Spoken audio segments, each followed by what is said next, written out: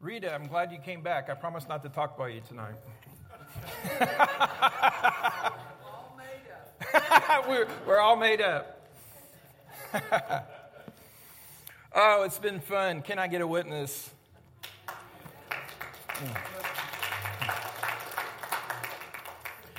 Tonight we're going to talk about Paul.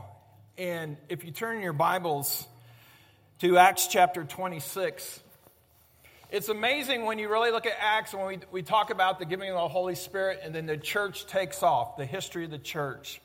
It's interesting, we think of Paul as this great theologian and that understood the doctrines and everything else, and he wrote all these letters. But when you look at his life, all Paul did was 3 times the book of Acts records. He tells his testimony over and over and over. That's what he knew, what he had heard and seen, and that's what he shared. And in this third time that he tells his testimony in 26, over in verse 16, God reminds him as he's standing before the king, "Now get to your feet, for I have appealed to you to appoint you as my servant and witness. Tell the people that you have seen me, and tell them what I will show you in the future." If we go to the next slide, how many of you have spent much time watching Judge Judy? Have you done that? Now, it's interesting with Judge Judy. I think she's mean, but anyway. I like Judge Brown. But anyway, I wouldn't want to stand before her. But it's interesting that you can't have a witness unless there's a trial.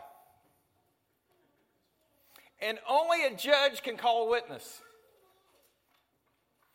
Only a judge can swear in a witness.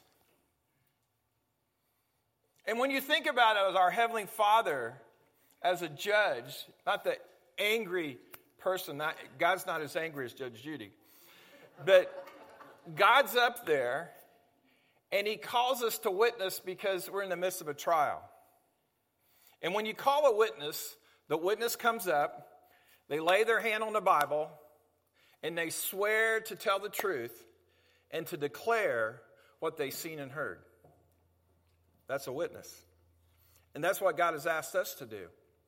To swear, to tell the truth of what we have seen and what we have heard. It's interesting that during this time of COVID, that there is such a need for the church for us to tell our stories and to witness. Do you know after 2020, when COVID hit hard and we were all jammed up in our homes and in our basements and every place else, that after some of the demands of COVID were lifted and we had some freedom of movement, that 10,000 churches closed their doors never to open again.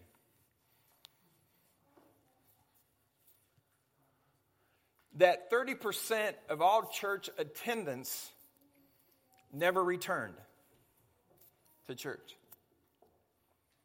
Boy, what a need for a witness today.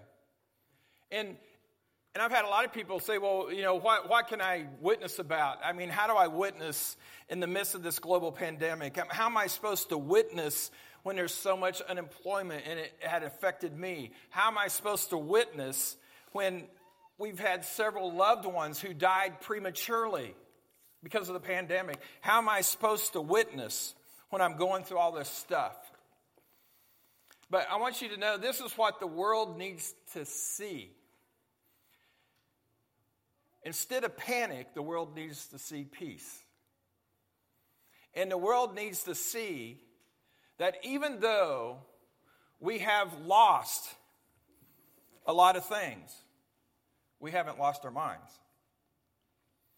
And that's what that's what society is looking for from the church. It's been said that a faith that has not been tested cannot be truly trusted. Wow. A faith that has not been tested cannot truly be trusted. when we look at the background of what's taking place in 26, I kind of want to bring you up to this. Paul's in prison. He's in Caesarea. And he finds himself, he appeals as a Roman to go before Caesar Nero. And he finds himself in the court of Caesarea. And in verse 1 of 26, where it says, then Agrippa, that's referring to Agrippa II.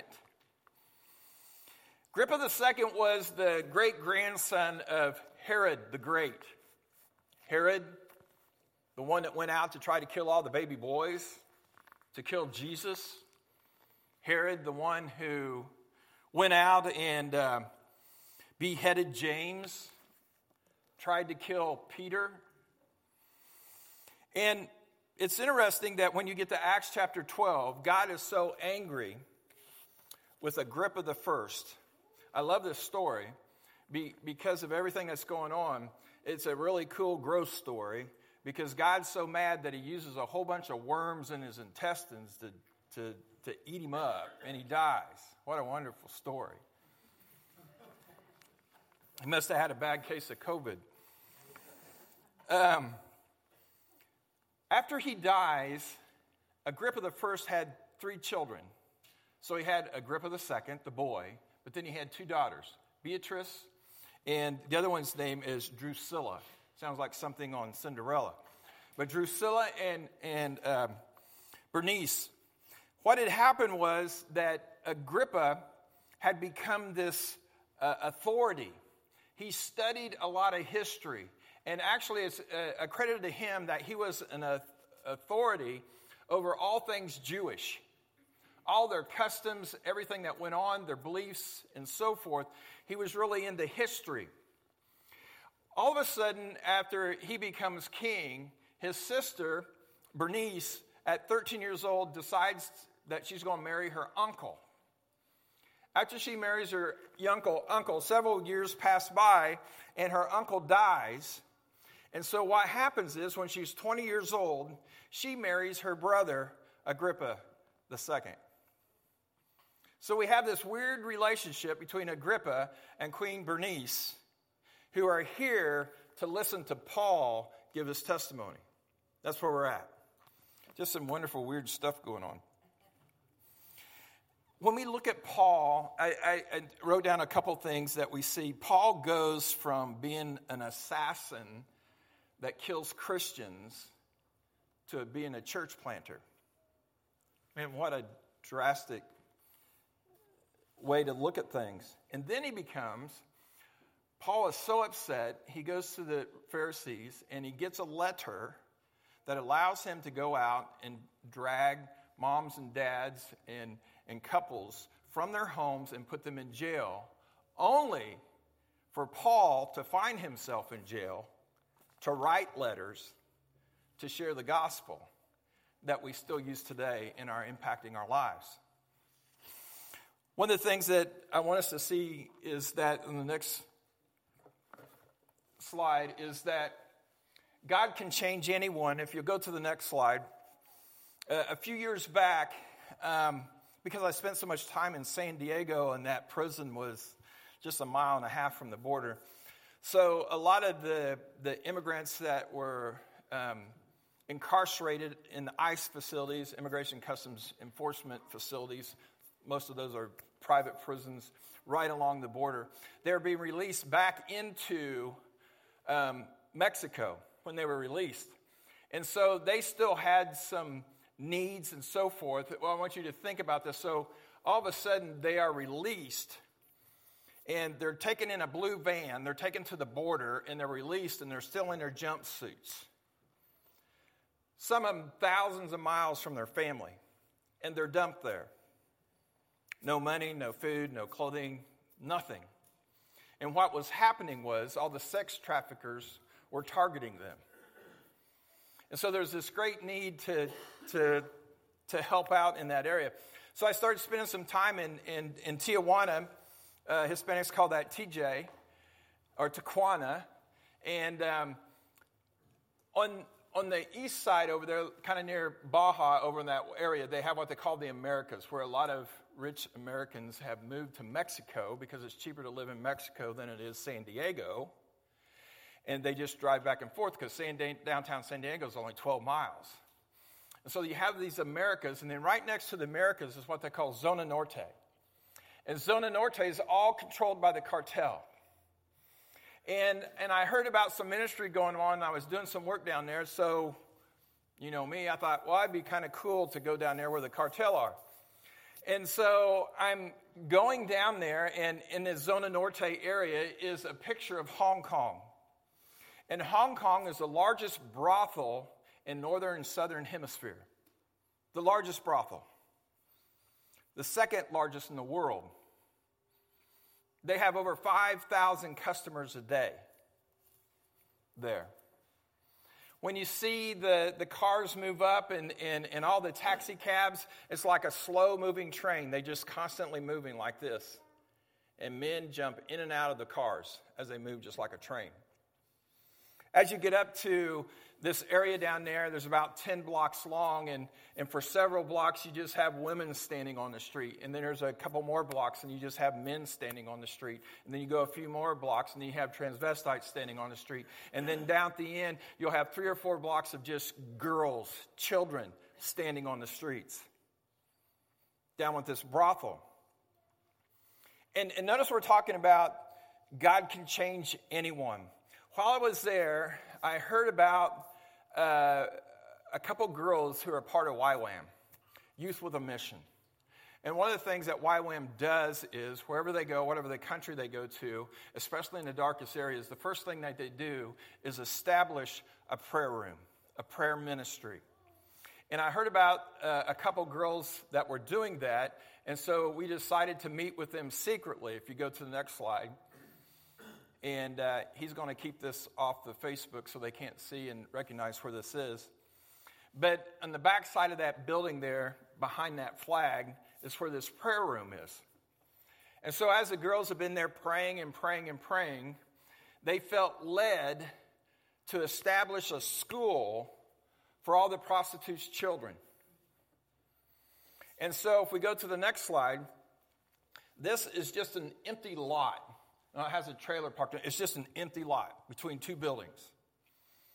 And they have a gate in front of it. And they started a school for the children of prostitutes. And it just kept growing and growing and growing. And until one day, they received a visitor from a man from the cartel. He was an enforcer. And he came to see what was going on. And he didn't say a whole lot. He said he just sat there and watched what was going on. His youngest daughter was attending school there. What nobody knew was that he was dying of cancer and didn't have very long to live.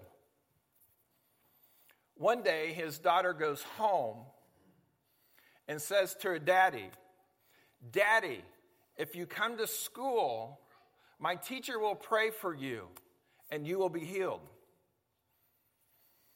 And him being a pragmatist thought, what do I got to lose?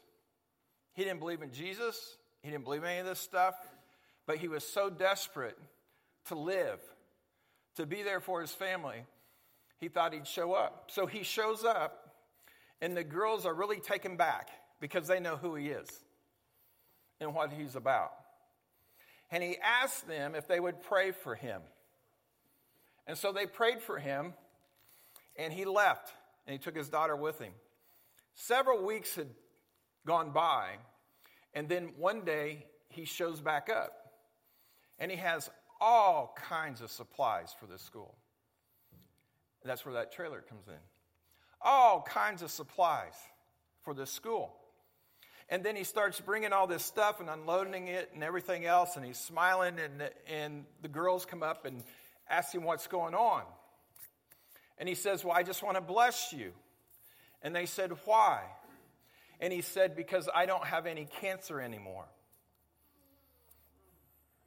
Now, what has happened in the meantime is that this enforcer for the cartel is now, and he's growing. It's a little different there. He's the enforcer for the school, and nobody messes with the school. If you know what I mean? Nobody messes with the school. God can change anyone. He took an enforcer called Paul, who were dragging people out and killing them and putting them in jail, taking parents away from their children, leaving them at home to fend for themselves. And he changed that assassin too. As we go on, I want to look at a few things. I want to see three things that we're going to talk about with Paul's life. We're going to talk about the tent, we're going to talk about the transformation, and we're going to talk about the task. I want to talk about the tent. There were two things that Saul was a master of. He was a master of the Torah, studied under Gamaliel, and he describes himself as a Pharisee of the Pharisees, a Jew among Jews, and he knew the Torah. The other thing that Paul really knew was he was a master tent maker, an incredible tent maker, and he goes back to that over and over again to support his ministry as he's going about his missionary journeys. I forgot I want to thank Isaac for allowing us to use his tent this evening. Thank you, man. I'll make sure you get it right after service. Anyway, sorry, I just had to do that. Now, I want you to go back and think in the middle of COVID. Now, we had our grandkids and stuff. Now, how many of you parents had resorted to this? You're just so tired of being around your kids. You can't go anywhere. They're everywhere you go. You can't get rid of them. So what do? We did this. We popped this tent up in our backyard. And we put so much junk inside their tent. We put toys, we put food, we put a battery-run TV in there. We stuck everything in there and told them, this is your life. Stay in there. And we zipped them inside. And they had a blast. That was their reality. You been there? You know what I mean? We used to be upset at teachers. We hated teachers. They didn't know how to teach our kids. Now we love teachers because we want to get rid of our kids. And we send it back to the teachers. So much so, people are giving their stimulus check to the teachers now just to take care of their kids. But anyway, we stuck our grandkids in there and said, stay in there. And that was their reality. They had a blast. But what was interesting about this tent is, even though this was their reality, it wasn't real. Because the whole world existed outside the tent. That was the real reality. What has happened to us as Christians, we have become so stuck in our tents, in the things that are going on in our lives that we play with every day, that we do every day, that it has become our reality, and we forgot the bigger picture of the world around us. We forgot all about it, about what's going on. What's interesting is, in our tent, this reality that we think is real really represents the lie that we live. Because the world is bigger. And you think, well, how in the world does this have anything to do with Jesus and the Bible and everything else? Well, if you go back to Genesis chapter 15, Jesus appears to Abraham, 15:5. In Genesis, he appears to Abraham and he's telling him this story. And Abraham is in his tent. And he tells him, your descendants are going to be many. And you're going to have a kid. And Abraham says, no, I ain't going to have no kid. I might have a kid with my slave, but I'm not going to have a kid with my wife. I'm old. But that was his reality. That was Abraham's reality. He couldn't see the big picture. And in Genesis 15:5, it's interesting what the Lord tells him to do. He says, get out of your tent. This is what he says. He says, the Lord took Abraham outside and said to him, look up into the sky and count the stars if you can. That's how many descendants you will have. He had to get Abraham out of his own reality, his perceived reality, to get him out of his tent so he could actually see how big the world was and see the stars and see if he could count them. That's what happened to Paul. Paul was this tent maker. He thought he had it all figured out. what the reality was about, what this Jesus was about, and everything else. But the world was so much bigger that God had to call Paul away from this mastery of tent making to become a witness. He had to pull him away from all of that. The second thing I want to look at is the transformation. When we look at this transformation, let's start in verse 12. And Paul is sharing his story in chapter 26, verse 12. It says, "One day I was on such a mission to Damascus, armed with the authority and commission of the leading priests. About noon, your majesty, as I was on the road, a light from heaven, brighter than the sun, shone down on me and my companions. And we all fell down, and I heard a voice saying to me in Aramaic, 'Saul, Saul, why are you persecuting me? It is useless for you to fight against my will.'" Or King James will say, "kicking against the goads." And Paul says, "Who are you, Lord?" I asked. And the Lord says, "I am Jesus, the one who you are persecuting. Now get up to your feet, for I have appeared to you to appoint you as my servant and witness." When does transformation begin? That's a good question. Is transformation, because we celebrate transformation, and the way we celebrate transformation, we think it is this moment in time where I'm going one direction, then all of a sudden, within a second, boom, my life has changed and I'm going another direction. And we use that analogy all the time, talking about, turning around, walking away from sin and walking towards God and everything else. And we talk about that was our transformation. No, that's when you received Jesus. Can transformation be something that has been happening to us our whole life?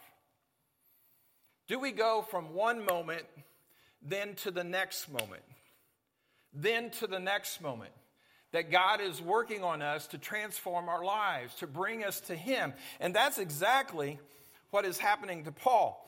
And maybe the analogy that we could use is pregnancy. If I had to describe pregnancy, I wouldn't regulate pregnancy to describe it as the birth, the delivery. That's what we celebrate, right? But that's not pregnancy. That transformation of that child starts a long time ago. And within that transformation, there's sickness sometimes, there's pain, there's growing, and there's stretching. And this transformation is moving and moving to the point that when there is delivery, we say, bang, there's the baby. That's transformation. Transformation started a long time ago because God was working on us. And that's what happened to Paul. And I want you to see this.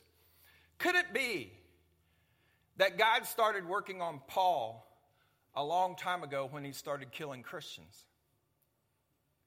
Could God have started working on Paul a long time ago when he sat there and he watched them stone Stephen and he listened to Stephen's sermon and tells them to forgive them for they don't know what they're doing?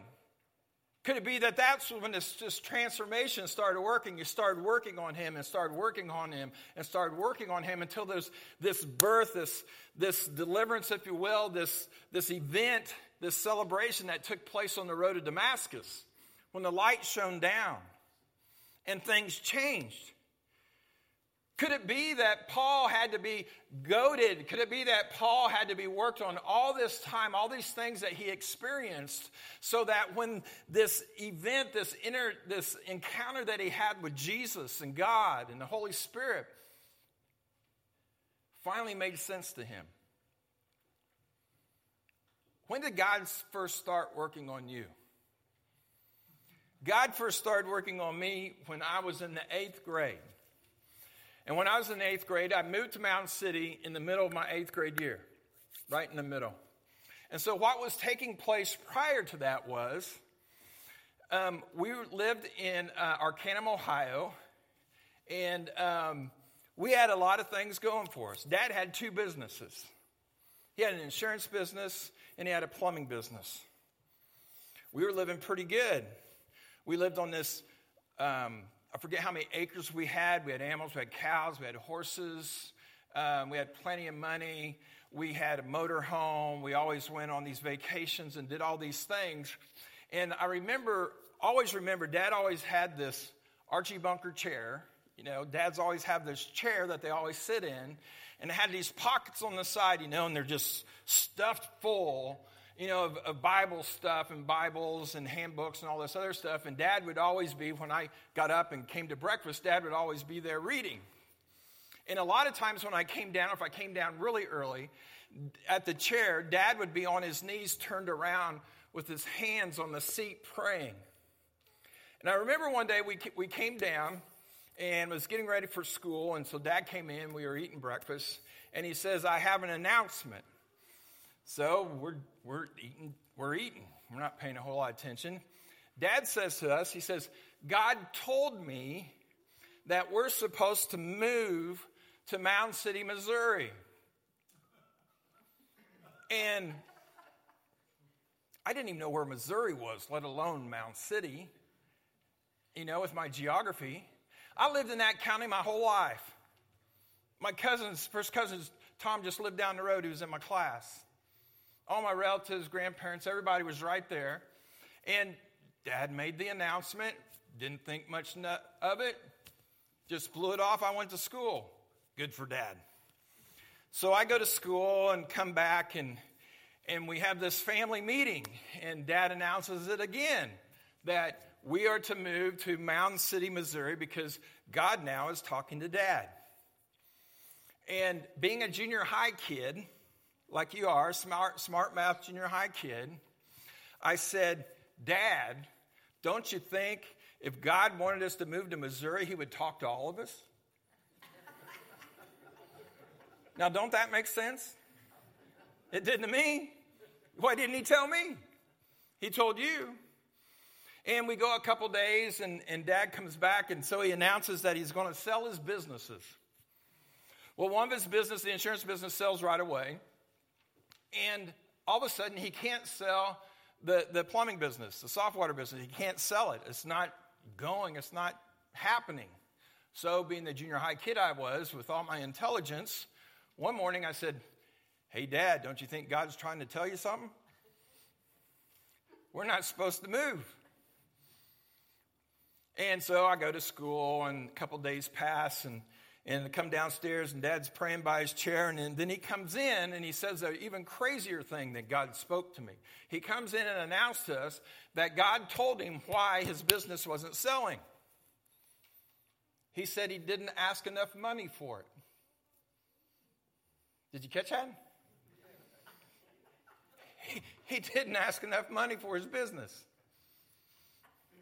I knew Dad lost it then. And so he told him what he was supposed to do, so he ups the price on his business. I just blew it off, you know, Bonnie and I, and we just not paying a whole lot of attention because the business hadn't sold. Nothing's happening. We come home, and Dad's all excited, and he announces to us that he sold that business that day for the price that God told him to raise it to. You know what happened to me? That weekend, we loaded up the U-Haul truck, took that $5,000 back in the late 70s. That's a lot of money. That extra $5,000 that God said to raise it to, and he sent that check off to a ministry, and we drove to Mound City, Missouri. And I find myself at this little town country school, and everybody knew my name by the time it was lunchtime, and I couldn't figure that out. Because I was going to a big school back in Arcanum. That's when God started transforming me. When he tells Paul, stop kicking against the goads, it's an interesting thing. It's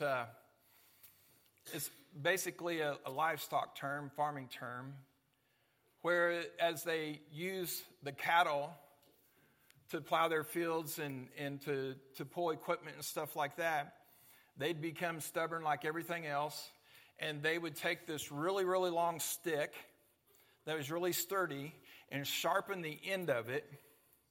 And when the animal would not move, they would take that stick and jam it into their hock. Well, when they would do that, a lot of times the animals would just kick right back because they didn't like it, and they would kick right back in that stick again. Till they finally got the point that they started moving forward.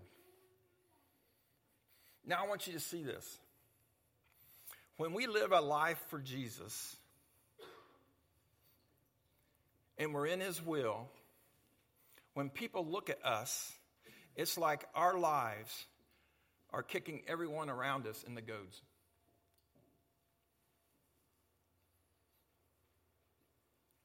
Hey, wake up.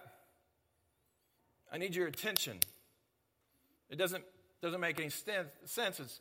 It's kind of frustrating the way you're living. And we're kind of goading people to understand that God is more important than they are. That's what the whole story about Paul was about. God saying, Paul, I am more important than you are. And he's kicking against the goads. It's interesting, this last part where it talks about the task. And if you look at verse 17. So verse 16 we read twice, and it says that Paul is to be a witness. That God called him to be a witness. And after he's saved and he's a witness, notice what verse 17 says. And I will rescue you from both your own people and the Gentiles. Yes, I am sending you to the Gentiles to open their eyes so that they may turn from darkness to light and from the power of Satan to God. Now notice, as soon as Paul is saved and God calls him to be a witness, He immediately gives him an assignment. Gives him an assignment.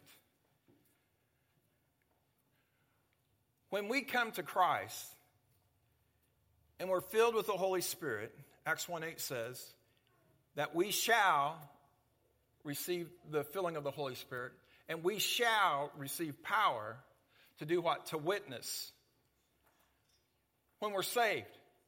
But what we failed to understand is God has immediately given us an assignment to go share our story with other people.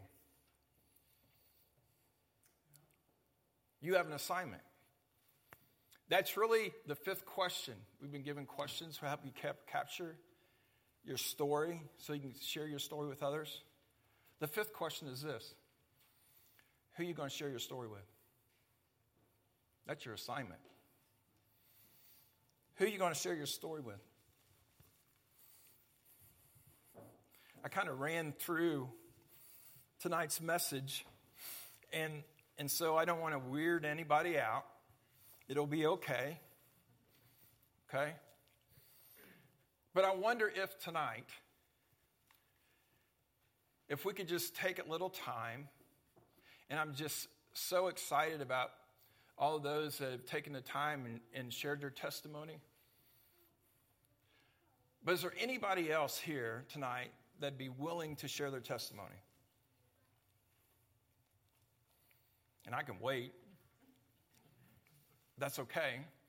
This is a safe place. This is okay. This is where we practice. And we learn and so forth. But over and over again, I heard people commenting, wow, I didn't know that happened in Pepe's life. What a powerful story. Took her 10 years to share it.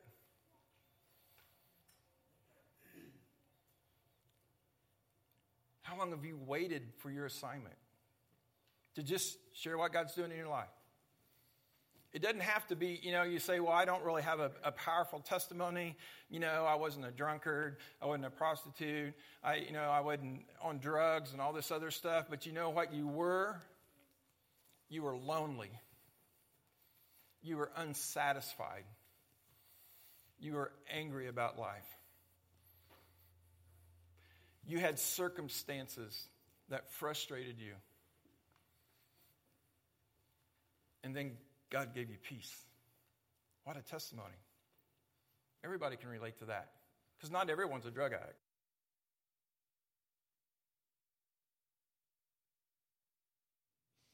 Other people can relate to anger, frustration. So I was just wondering, is there anybody that would be willing just to share a testimony tonight? Come up. I got Mike. And then I have one right here. So the funny thing is that 2 nights ago, I woke up and I just thought, Bruce is going to ask me to talk, and I just don't really want to do that. And I really thought that. And then yesterday I was here and I thought, okay, he never asked me. So I don't know, when I was thinking about if he asked me to talk, what am I going to say? I thought, well, it's nothing, I don't know. I think that the biggest thing with me would be, so I grew up in this church since I was like 2, the entire history of the church. So a very Bible preaching, Bible believing. So I always very much believed the Bible, knew who God was, and that was never a question. And in high school, I always just felt like there's more. I know there's more, and I just didn't want to do anything with that. And I knew that I needed baptized because that's what you do, and I knew the reality of there is a hell, there is a heaven, but it just really wasn't it. And I finally realized, I guess, what the difference was where the Bible talks about the demons. Well, even they believe. You know, the demons know who Jesus is. The demons believe that it's true. I mean, they know the reality. But the difference is that the demons doesn't make Jesus Lord. They don't give him the lordship, and they don't follow him. And so that was the big difference. And when I realized that was the difference, it just changed everything. And I think that's a daily thing. I know that the last 10 years have been probably a little trying.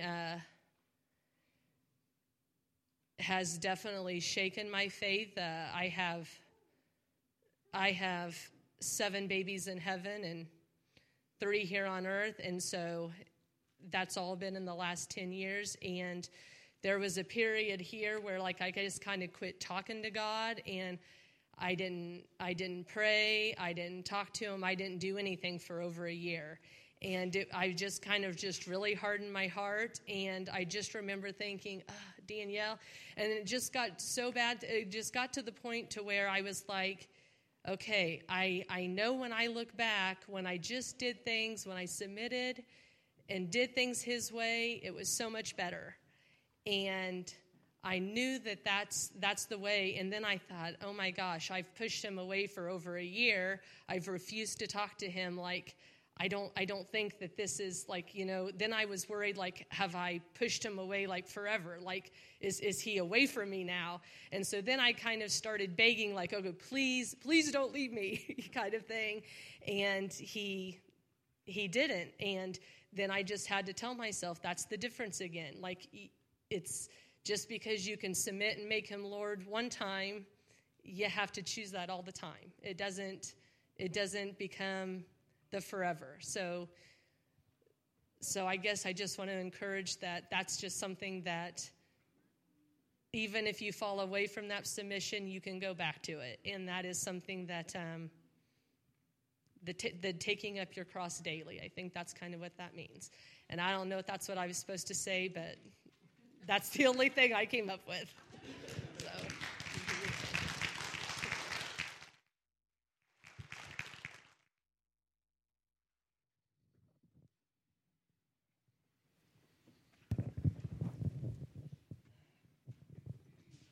I just want everybody to know how the Lord has protected me all my life. And I maybe wasn't even aware of it a lot of the time. But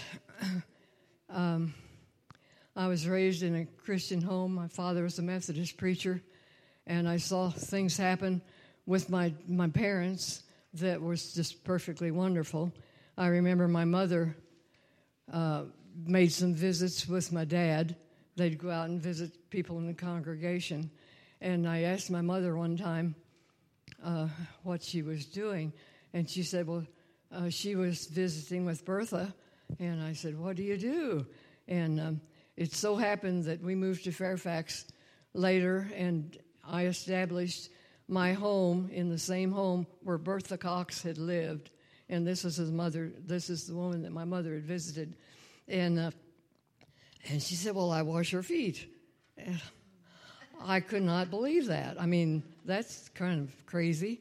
And so I found out that Bertha Cox had a husband commit suicide years before.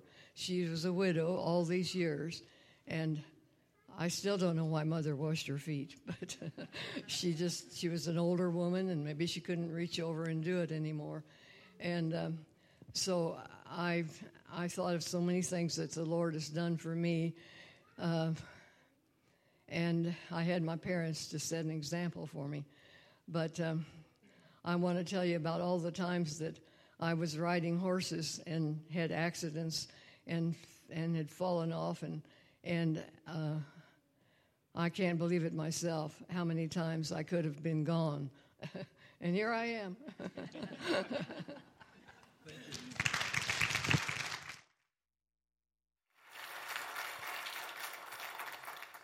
Somebody else? Anybody else? Matt?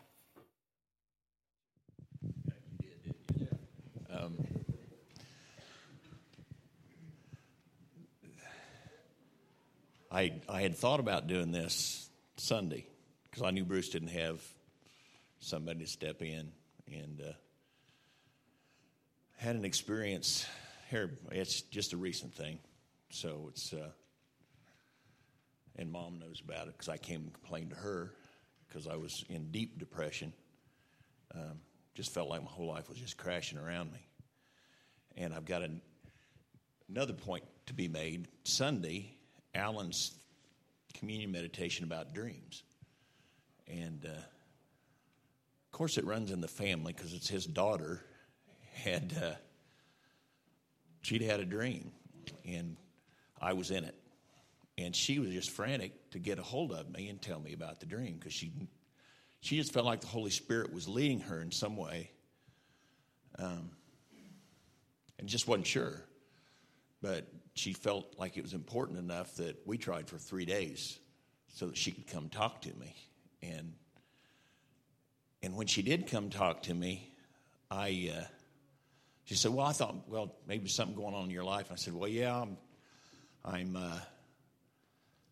got some issues with my brother. I'm trying to help. That's what it is. It must be issues with my brother. So yeah, I'm sure that's what it is. And I was just in complete denial that it was me. And a couple of days later, Mike's a good friend and brother in Christ, and we meet on Sunday mornings at 8:30, and basically just talk about our lives. And we know that God's there, and He hears and He answers our prayers. We usually figure out it's time to start praying about 9:25, so we don't make Lane too late for his class, you know. But and Lane always slips in there about 9:25 in time to pray, and of course he got a load too. He's gotten a load from me several times, but it took the Holy Spirit working through Jennifer to get to me. You know, I like to think I'm in touch. You know, I'm in the Word every day, and I'm praying every day, but yet life can get so overwhelming.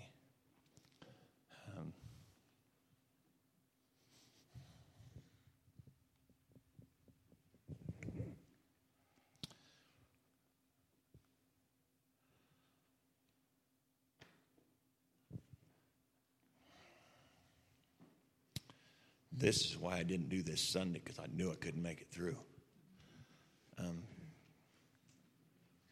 There's another guy right there.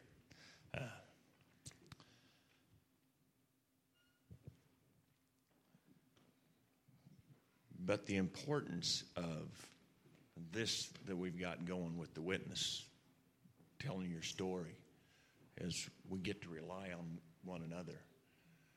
Like Lane says, Jesus in me, Jesus in you, Jesus in you. And I can trust that. And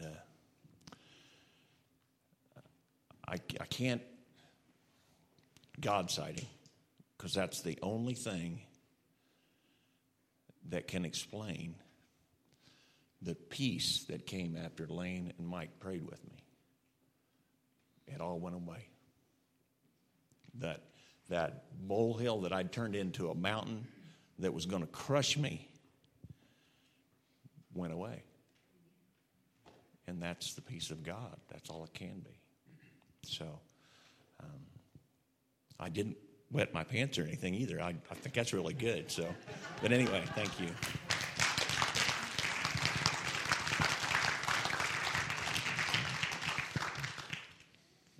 Anybody else? Yes, Joanne. I'm probably the oldest one here, so it's never too late for the Lord to come into your life.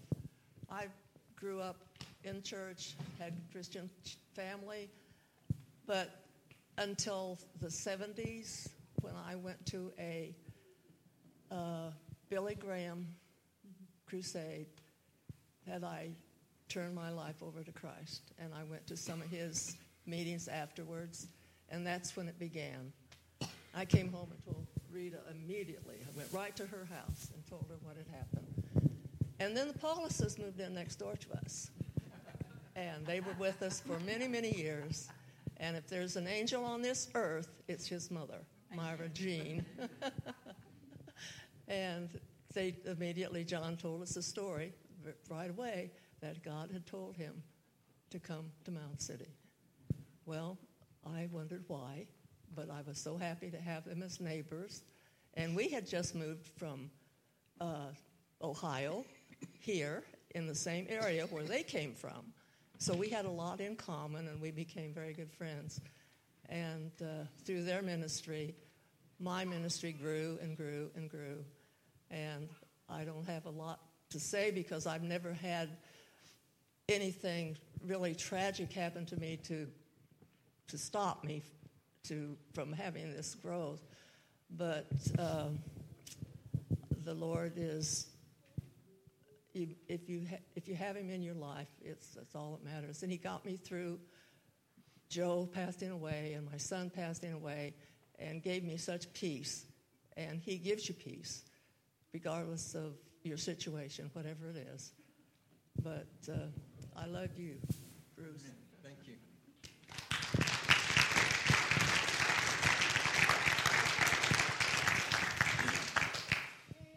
Yes.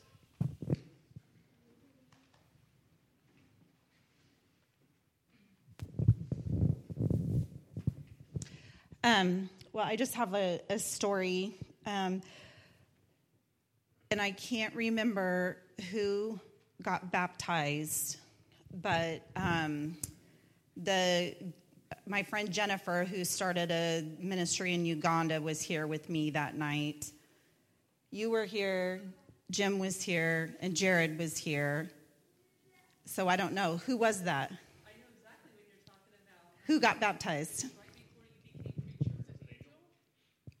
Maybe it was Angel. Okay, so anyways, Jennifer, who was here, I was doing some training, getting ready to send her off to Uganda, and that day was super crazy, and we were in Maryville, and it was parent-teacher conference, like one of those days, 500 things. And like the great hostess that I was, I had no time to feed her, so we went through McDonald's drive-thru. And but we were sitting in line in McDonald's drive-thru, and this guy came out of McDonald's, and he was so crippled that he was bent over, like literally could not even stand up. to just like physically demonstrate, he stood like this. Like that's how he walked. And we were just looking at each other with that look of two Christians of like, we know what we're supposed to do. And so we whip over and park and get out and walk up to him, and we're like, can we pray for you? And, you didn't know, like, if he's going to say yes or swear at you or what. And he was like, okay. And so he kind of, like, scooted in his car, and there was a gal there with him. And we asked him his name, and his name was Craig. And so we prayed for him, and for just quite a little bit. Then we went about our way, came up here, did our thing.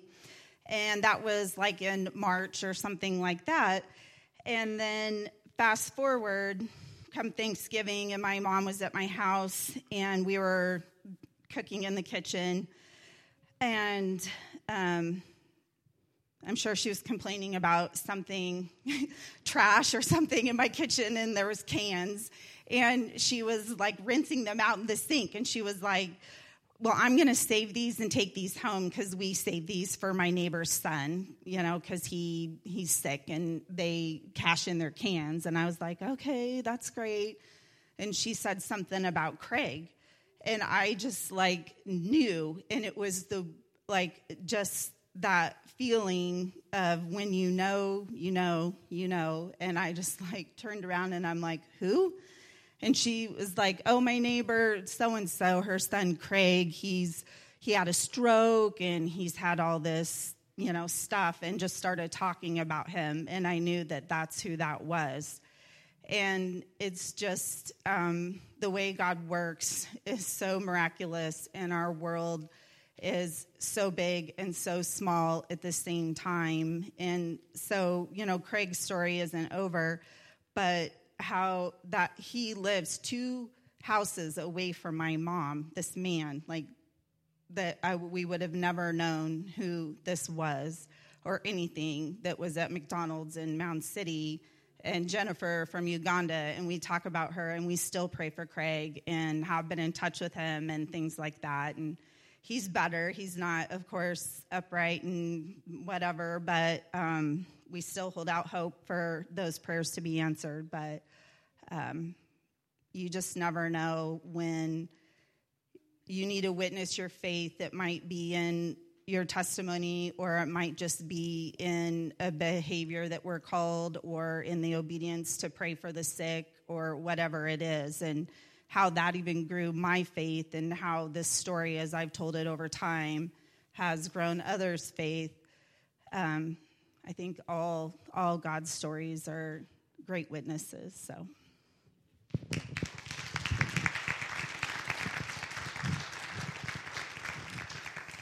Anybody else?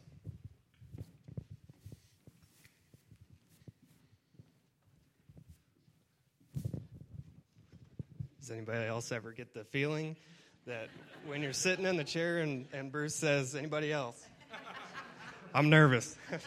But a few years ago, 5th or 6th grade, played flag football up at Fairfax. And a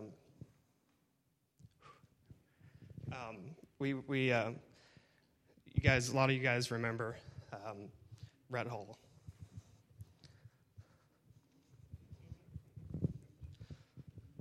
He was a classmate of mine. I've shared this story before, and it doesn't get any easier, but he was a wonderful classmate of mine, and I remember the time that he came, the news came to the school that he had cancer.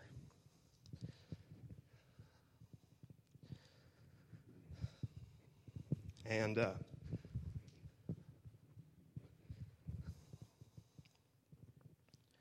it was hard on everybody at that school and anybody that knew him. Very hard on his family. And us being young, we understood what it was, but we didn't fully understand, I guess. But we went on to play football, and came down to the very, very end. We had lost a lot, and my dad was a coach, and we had... No, no, I didn't mean it like that. But I did not mean it like that. But we had lost a lot. We went through the losers bracket, and we fought hard. And it came down to the final game, and we had to play the West Nottoway Rockets, and they were very good, to say the least. We were not. We had a good team, but through it all, I mean, the whole time we had red on our mind, and it was tough to get through that. And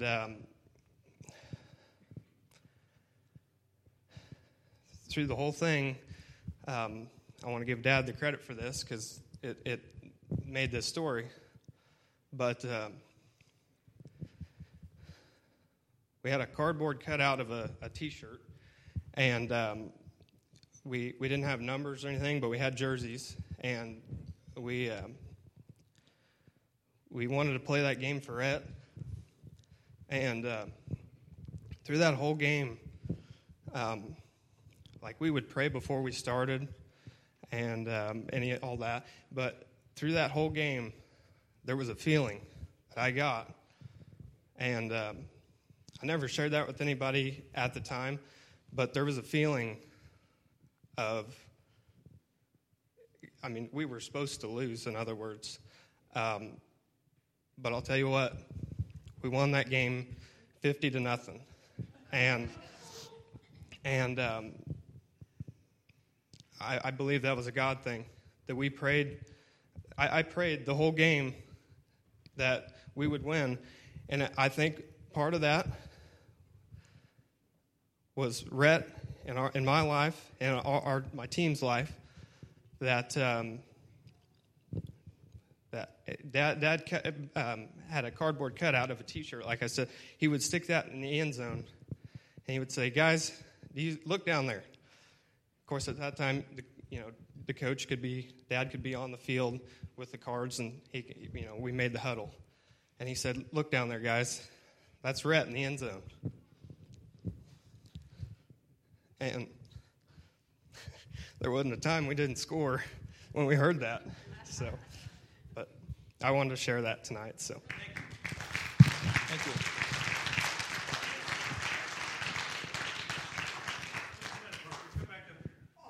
Come back up here. Come here, Parker. Come here. I wasn't going to share mine, but there's something I want to say about that story too. First of all, I was a coach, and I take full responsibility for every loss they had. And yes, we had to go through the losers bracket. But they were a good team. But they had their hearts taken away because their dear friend, when we got a notice saying, or a message saying that he's got cancer. And we went out there, and these kids, they poured their heart out. And when I come up with that idea, maybe the kids thought it was ridiculous. But what was interesting was I would take time out and I would go down at the end of the quarter, and we'd have to move because we'd be going the other direction. And there was one of the mothers that had come over and said, "Let us take care of that for you. When we move that down, we're going to take care of that for you. We're going to make sure he's in that end zone." And there was a lot of times, it was probably third and long yardage. I mean, going through the losers bracket, we thought we'd never make it. But I would part that huddle, and I'd say, "Look, boys, there's Red down there," just like he said. And talk about transformation. That come over those kids because they went through the losers bracket, they won that, and they did it for Red. And yes, there was people that, before we'd started that championship game, that I'd had a prayer written up. And they come in, and over the announcer's booth, they said, "Don't worry about it. We've got this taken care of." And they took care of that for us as well. And through it all, when we played them the first time around, we didn't get very good response from that team because they were so much better than what we were, and they thought, well, you guys will never stand a chance, that they actually come over and handed us the game ball and told us, you guys played your heart out. So we were a good team, but you guys put it together, and you guys deserve what you got. So when he says they weren't a very good team, they were a good team, but going through struggles like that, and like a lot of struggles we go through in life, that when something like that comes up, it sets you back. But God's still right there with you. And he's in that end zone waiting for you each and every time. So don't ever forget that.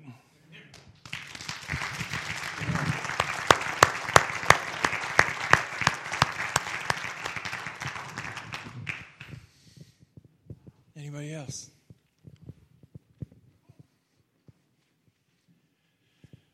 When Paul finished his testimony, the last there,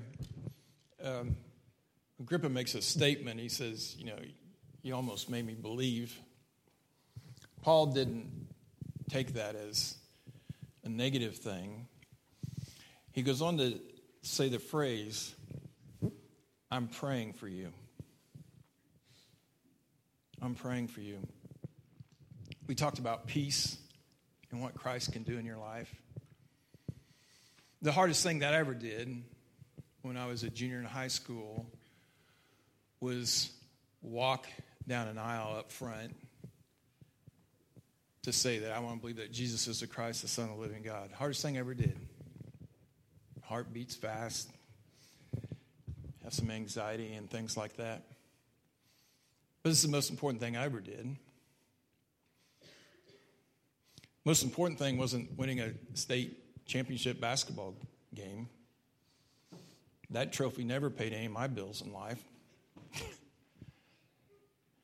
Never helped me out of any situation. But the decision that I made to come forward and accept Christ as my Lord and Savior did. And so what I want to do, and Steve's just going to play some instrumental music, or James. And what I want to do is spend some time praying. Paul says after his testimony that he's going to pray for those that he witnessed to. He's in the king's court. Other governors are there. Their staff are there. Their servants are there. And he's going to pray that the seed that he planted would take root. Sometimes when God asks us to share our story, it might take more than one story for somebody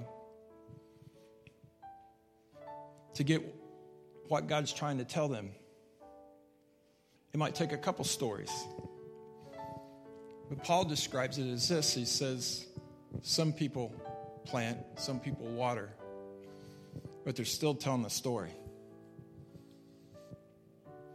But God gives the increase. And so if a few of you would come forward, some men and women, if they just stand up here, and Tammy will be up here and I'll be up here, and we just want to pray with you. You can pray in your seat. Think of that fifth question. Who's the person you need to pray about that you need to share your story with? You can pray about that. But if you don't know Jesus as your Lord and Savior in your life, there is a peace that surpasses all understanding that you can't figure out. Doesn't make any sense. But it's almost like a, now I can deal with things. He wants to give that to you. And Philippians says that peace will guard our hearts and our minds. Our hearts against wrong feelings and our minds against wrong thoughts. And that's the peace he wants to give you. So as the music plays, in a little bit I'll close this out. But if I have some guys come up here and some women, if you'll come up here, we want to pray for you. If there's some youth, if you'll come up here, and maybe somebody wants to pray with you. If there are any kids, I loved coming into the Dots and the children are up here. They were learning about the Lord's Prayer. And they're giving their prayer requests. If you want to come up here and pray too. So you close your eyes. And I want to invite you to come. And we just want to be up here and pray and encourage you if you need prayer. That's all it is. Just to encourage you. To invite you to come. And you might say, Bruce, well, why in the world would I have to walk forward? Why can't I just stay where I'm at? Jesus says, if you confess me before men, I will confess you before the Father. You can't hide your faith. You can't hide your desires. Jesus knows them all. So we invite you to come.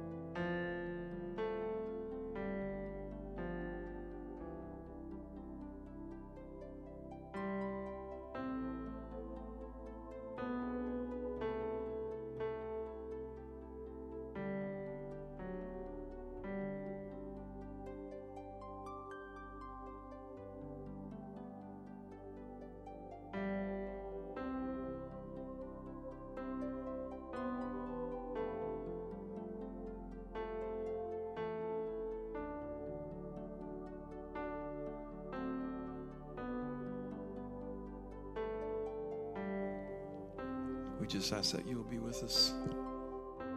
Spirit, we say, come.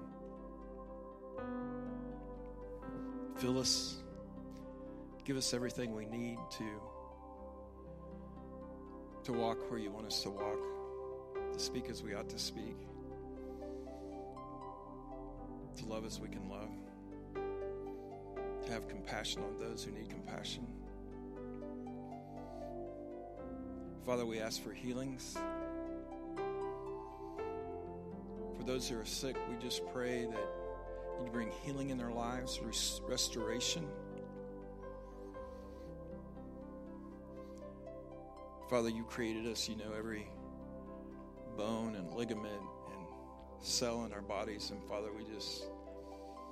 for those who are suffering and are sick, we just pray for healing, that you would bring restoration to those bodies. Father, we just pray for those who are struggling in their spirit with loneliness. Father, we pray that you would just bring a friend into their life, a great friend. Holy Spirit, we just ask that you would show up in a mighty way and that you would comfort them, let them know that they're not alone. Father, we're so thankful for this church, for everybody here tonight. So thankful for their love for you, your love for us. So thankful for your forgiveness, complete forgiveness, for eternal life, for a love I don't deserve. Father, we say thank you. Jesus, I'm thankful that you came to earth to witness to me. to tell me about what you've heard the Father say and what you see him do.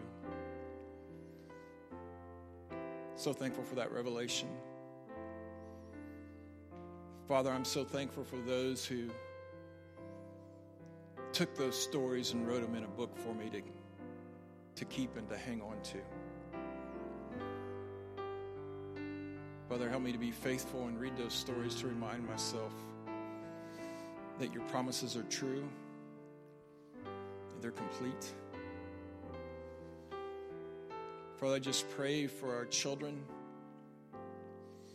I pray that they would grow in the knowledge of the Lord. For those who are here today in the church, that their voice would be loud about Jesus when they sit on the laps of their mother and father at home. Use their stories, Lord, to bring their parents to you.